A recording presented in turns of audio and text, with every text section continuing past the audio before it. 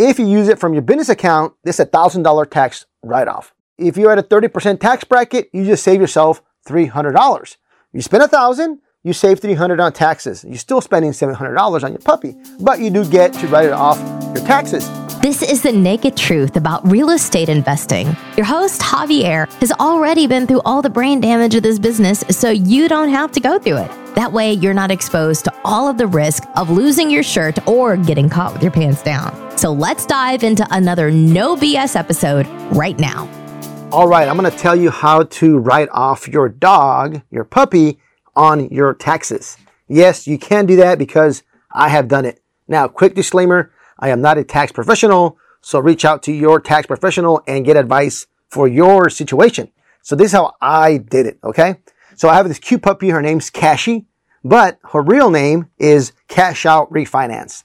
Quick story, my kids said they wanted a puppy, and I said, okay, great. Do you guys want me to find a dog and then you name the dog, or do you find a dog and then I name the dog? So they decided to go ahead and find the dog, and I named it. So we got a Shih Tzu, and her name is Cashy. She's about a year old, and she is my company mascot. How do you write it off on your taxes? This is what I did. From day one, I used my business account to buy my puppy, right? I paid like $2,500 for the puppy, and then I went ahead and created an Instagram account. Everything, I started using my business credit card or attached to my business. The doctor, any kind of clothes, any kind of toys, any kind of food, her bed, her kennel, even travel, right?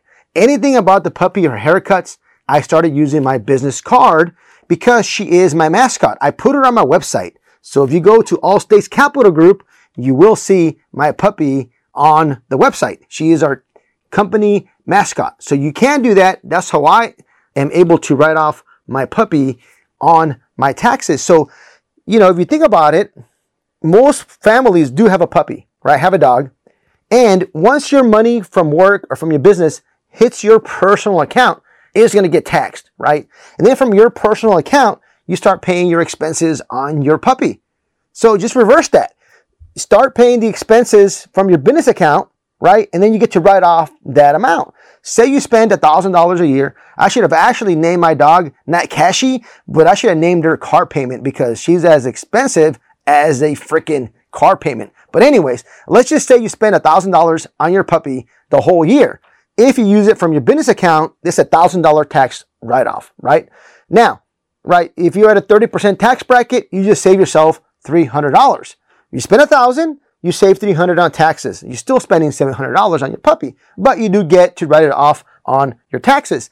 If you're paying straight from your personal account for all the expenses of your puppy and you spend $1,000 in a year, well, that money is going to get taxed at 30%, right? You're at 30% tax bracket. You're not getting that $300 tax break. So my puppy will save me, whatever tax bracket I'm at, whatever tax bracket you are.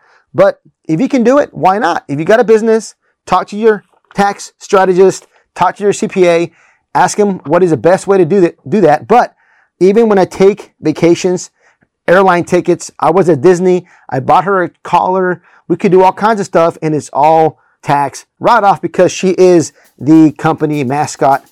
So it is super cool. Write off your puppy on your taxes. Tell me if you've done it in the past. I got a great gift for you guys. It is my underwriting calculator. That's what I use to underwrite multifamily for heavy value add. You're going to get a great discount because it takes a lot of work. And I have a calculator that'll help you underwrite something that's more stable, a prettier property with videos. Not just multifamily, but I also have a calculator for you for mobile home parks. Help you underwrite a value add or a property that's stable. I also have a calculator for you for self-storage.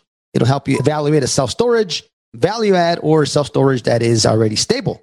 And it has videos. We underwrite 50, 60 properties every single week. So my acquisitions team is pretty good at it.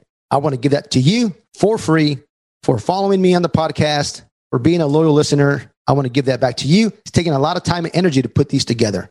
So in that link, you'll see in the show notes, we'll give that away for free.